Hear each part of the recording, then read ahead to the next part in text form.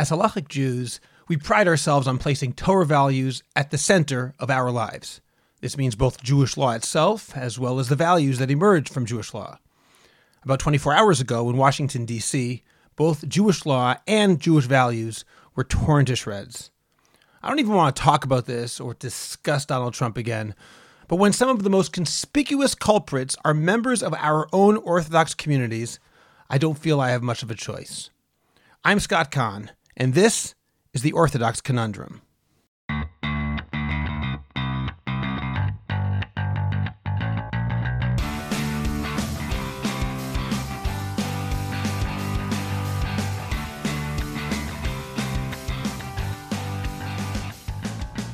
This is the Orthodox Conundrum on JewishCoffeehouse.com. I'm Scott Kahn. The very sad and tragic events in Washington yesterday afternoon are the culmination of the slavish dedication to President Trump shown by so many misguided followers. I am not going to condemn everybody who supported or voted for Trump. As I have said repeatedly on this podcast and elsewhere, if you thought he was the best candidate, then I understand your vote. I'm not claiming moral superiority, chas v'shalom. You did what you thought was best for America. You did what you thought was best for Israel. You did what you thought was best for the Jewish people. However, the denouement that took place yesterday was literally what many of us had been forecasting since 2015, when the possibility of a Trump presidency was first gaining steam. I am not trying to say I told you so. I was obviously hoping that this would be wrong. I don't celebrate my so-called prophetic power prophesying the obvious when the results are so damaging to the United States. What matters to me today is outlining several areas where I think well-meaning individuals who supported Trump often went wrong. This is not a comprehensive list. I'm merely mentioning several ideas that have occurred to me today as I survey the wreckage of the Trump presidency, and which directly relate to mistakes for which I think much of the Orthodox world needs to make an accounting. Let's start off with the death of truth. Yes, the death of truth. Rabbi Chanina says in Masechet Shabbat, Daf Nun Hey Amud Bet, page 55b, Chotamo shel HaKodesh Baruch Hu Emet, the seal of the Holy One, blessed is He, is truth. Let me say that again. The very seal of God is truth. This does not mean that truth is the highest of all moral values. The laws of Lashon Hara themselves demonstrate that there are values which can, at times, trump truth. Nonetheless, truth is one of the primary values which Jews must espouse. And more than the idea of God's seal, the entire idea of learning Torah, learning anything for that matter, is predicated upon the idea that truth is paramount.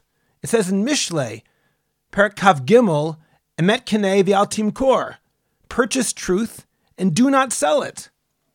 What does it mean to purchase truth? It means that the cost can be high, but you have to pay it. And why don't sell it? Because it often would be so much easier if the truth were something else. We often wish that the truth were something else. But if we are to be the people who embody the idea that God's seal is truth, the people of Emet, we can't sell truth because we don't like the way it feels, or because of some other thing that we'd rather have instead. Truth remains true, regardless of whether it fits into your worldview or Weltanschauung. Let's face the facts. Long before Election Day, Trump told everyone that the voting was going to be unfair, assuming he lost. And then once he lost, he proceeded to say that the voting was indeed unfair. He made so many allegations, and so did many members of the Republican Party. These allegations were often brought to court. And, they were uniformly dismissed. The reason's very simple, because allegations absent evidence are meaningless. And believing these allegations without any evidence, again, remember, the courts toss them out repeatedly as complete garbage. It's a violation of the norm of truth. It's a violation of the Torah ideal of midvar sheker tirchak. Distance yourself from a word of falsehood. Does that mean that there was no voter fraud? And that's what's so insidious about these claims, actually. In a country of 330 million people, of course there's going to be an occasional case of voter fraud. Let's take Trump's call to the Georgia Secretary of State a few days ago. Trump suggested that 5,000 dead people voted. The Secretary of State and his lawyer said that they did investigate this claim.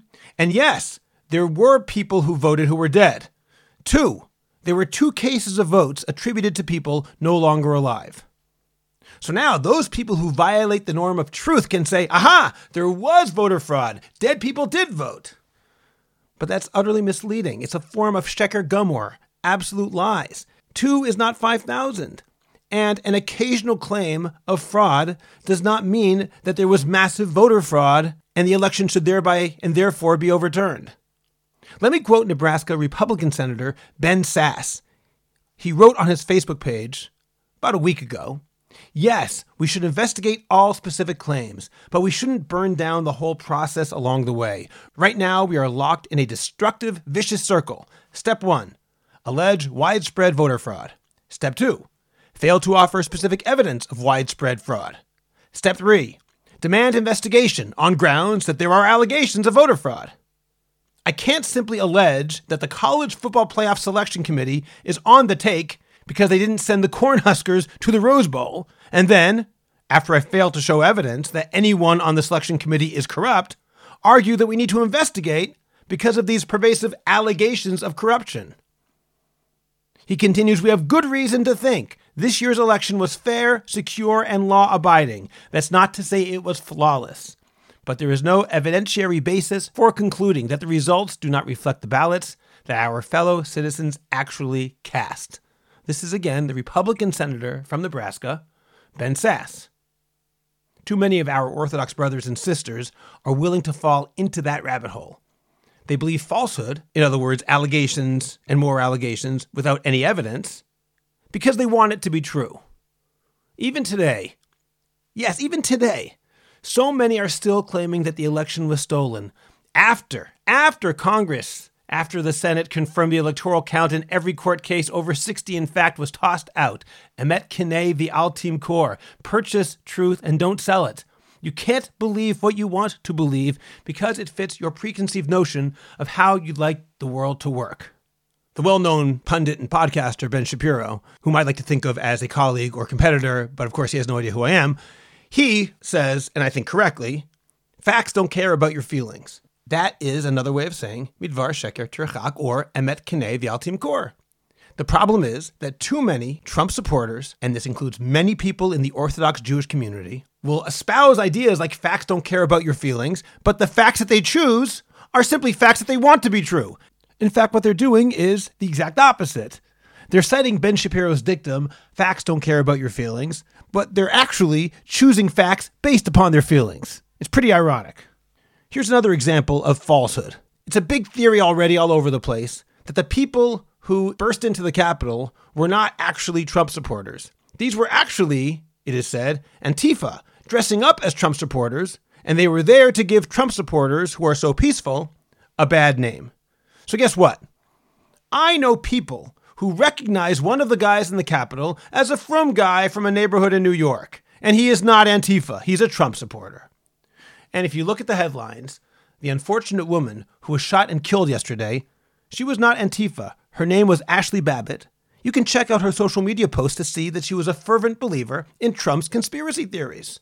Purchase truth and don't sell it, a Jewish value which has been trampled upon and which absolutely must be rebuilt. Because in the Trumpian Jewish world, which has taken over too much of orthodoxy, we are witnesses to the death of truth. Another problem is that people in the frum community inevitably argue that those who attack the Capitol building are not mainstream Trump supporters. And I agree, they are certainly not mainstream Trump supporters. But Harav Norman Lamm Zatzal wrote an essay for the Shloshim of Yitzchak Rabin, Zichrono Livracha, after he had been shot by a religious Jew. These are Rav Lamm's words, and they apply to our current world as well. Let us speak the truth, writes Rav Lamm. The Amirs and the Goldsteins, referring to Yigal Amir who shot Yitzchak Rabin and Baruch Goldstein who killed 29 Muslims in Hebron. The Amirs and the Goldsteins did not invent their depraved justifications for murder out of thin air. It is true that they were weeds in our garden, but they were weeds in our garden. The atmosphere in certain quarters was heavy with viciousness and intolerance. I know. It has been argued that words are only words, and you cannot blame criminal action upon mere rhetoric. Well, legally you can't, but morally you can. Because if you cannot blame words for maiming and humiliating and degrading, then you also cannot credit words with encouraging noble actions, expressing love, and promoting heroic achievement. And if that is so, all speech is but static, all communication mere clamor and without consequence, and we humans had best learn to shut our mouths and teach and say nothing at all, and thus be no better or wiser than dumb animals. And this demonstrates another problem that is, I believe, a direct consequence of both social media and Trumpism. The fact that words have become cheap, and that people, from Jews, are willing to throw them around in ways that cut, that bully, that cause pain, and those who do so simply don't care. This is purely anecdotal. I have not done a sociological study or investigated the matter in any academic way. But I can't be the only one who has noticed that Trump has normalized bullying in ways that were never acceptable before. That words are just words has become accepted dogma for too many people in the Orthodox community. Some of what I see on social media, written by frum people, is so cruel, so mean. Does the anonymity of the internet allow people to violate the serious Jewish value regarding the sacred quality of the word? The word is what God used to create the world. The word is what God used to reveal the Torah. According to Onkelos, the word is what makes man unique. It's the essence of what Hashem placed into him when he blew the breath of life into Adam's nostrils. And words, yesterday, were the impetus for the events on the Capitol, including the death of 4 people. When Trump told everyone to come and said it was going to be quote-unquote wild. When his son said regarding Republican legislators who would not hand the election to Trump, quote, "If you're going to be a zero and not a hero, we're coming for you and we're going to have a good time doing it." When Rudy Giuliani says that it's time for, quote, "trial by combat," and then an hour later we see the Capitol sacked and 4 people killed by the people listening to those words. Can a frum Jew really believe that words don't have meaning or consequences? Can a frum Jew really continue to talk in ways which he or she learned from the president? And people are still defending Trump for this? Still? What happened to our education? What happened to our values that we defend such loathsome behavior? Let me be clear. Again, I am not saying that people who think that this is worth it for the sake of Israel should not have voted for Trump. I do think that, but the fact that others are willing to ignore his words for the sake of Israel is something with which I disagree, but I would never say is a fundamental moral wrong. What I will say is a fundamental moral wrong, and yes, I know I talked about this before the election, is the idea that someone not only voted for Trump, but defends the indefensible and sometimes even celebrates this kind of abominable behavior. Jewish people value words. By celebrating Trump's now murderous words over the past 2 months and imitating his bullying style and indifference to the hurt that it causes, we are demonstrating a failure as Orthodox Jews. Finally, let me echo something that I discussed in a couple of podcasts about 2 years ago. It was when I discussed Israeli political parties and a certain rabbi who does kiruv by trashing rabbis he doesn't like personally. You can look up those podcasts if you really like. My larger point is based on a pasuk from the Tzavim. Hanistarot l'Hashem Elokeinu, v'haniglot lanu ulevanenu ad olam, lasot et kol divrei haTorah hazot. The hidden things are for Hashem our God. The revealed things are for us and our children forever, to do all the words of this Torah. What ultimately happens, in other words, is not up to us. Those are the hidden things that belong to God. What is up to us is the part that we can control, namely, to follow the divine will by keeping everything in the Torah, by following halacha and imbibing Torah values.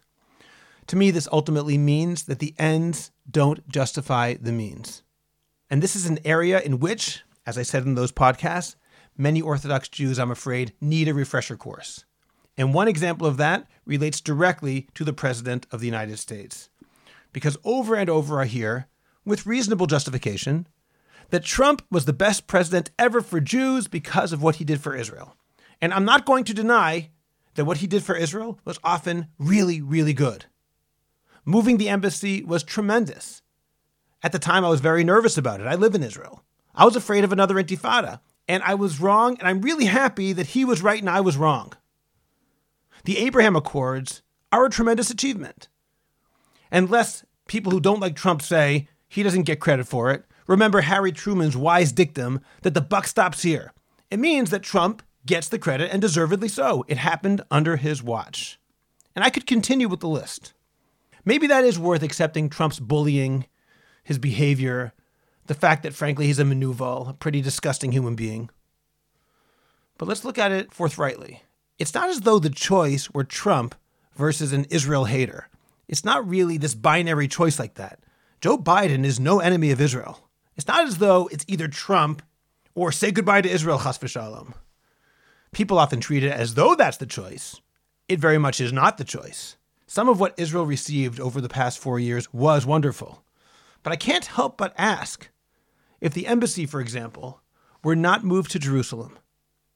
But on the other hand, fewer Jews had become morally problematic with their defense of the indefensible, their disparagement of truth, with their bullying and cruel words. Isn't this another case of the ends of the embassy justifying the means of poor moral behavior?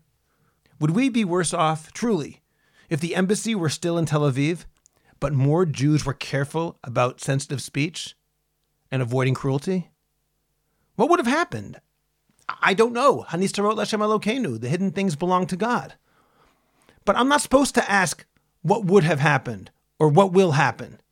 As a Torah Jew, the question I'm supposed to ask is Haniglot Lanu Lavanenu. How can I best fulfill the Torah? How can I best express Torah values? And I can't help but question whether these authentic benefits are really worthwhile. Every morning, we open up the brachot before Kriyat Shema with a description of God. Yotzer or uvorei choshech, oseh shalom uvorei et hakol. He forms light and creates darkness, makes peace and creates everything. It's a close paraphrase of a verse from Yeshayahu, Perek Mem Hey, chapter 45. It's clearly a theological statement rejecting dualism, the idea that there is a separate and independent evil force apart from God and not under God's control. After what we saw yesterday and its aftermath, I'm afraid it's clear that dualism is alive and well in the world, and yes, also in the Jewish world. Too many Jews practically believe in Lucifer and the devil. He's the political opponent, the person whom Donald Trump says to hate. Remember, Donald Trump repeatedly says it's not just that the election was stolen. He said that the people on the left know this better than anybody. He claims that the opponent is the enemy. The dualism, which we see, leads to trashing enemies because they're literally evil. This is a dualism which lacks all nuance. Everything is black and white. It argues that in the service of the good, truth is malleable. This is a dualism which refuses to see the Tselem Elokim, the image of God, in our opponents, instead treating them as enemies, as evil. Yesterday we witnessed something none of us has ever seen before, but something which, frankly, a lot of us had a feeling would happen. Yesterday we witnessed the consequences of the death of truth, the consequences of ignoring the power of words, the consequences of caring about the ends and using any means to get there, the consequences of a Judaism which is slipping back quietly into a belief in dualism. Trump is gone in 13 days, but the consequences of Trump and Trumpism will remain unless we call them out. And that's what I, in my own very small way, am trying to do tonight. Thank you for joining me. Please join the New Orthodox Conundrum discussion group on Facebook, where in the few days since it opened up, we've had some really interesting discussions about what Orthodoxy needs to do to help us better fulfill Torah values. Subscribe to this podcast, and please rate and review the Orthodox Conundrum on Apple Podcasts. That will really help us out. Check out jewishcoffeehouse.com for all of our terrific podcasts, including Intimate Judaism, Chochmat Nashim, The Maimonides Minute, Let My People Eat, The Francisca Show, and more, plus my blog, The Scott Conversation, and my brother Gabe Kahn's blog, Avenue GK, coming next week. And finally, please subscribe to Jewish Coffee House's Patreon page, where you can get bonus episodes, merch, and more. We've just started a new series there called Intellectual Spirituality. It's now going deep into the mystical meaning of Lecha Dodi, available exclusively for Patreon subscribers. I'm Scott Kahn. This has been The Orthodox Conundrum on JewishCoffeehouse.com.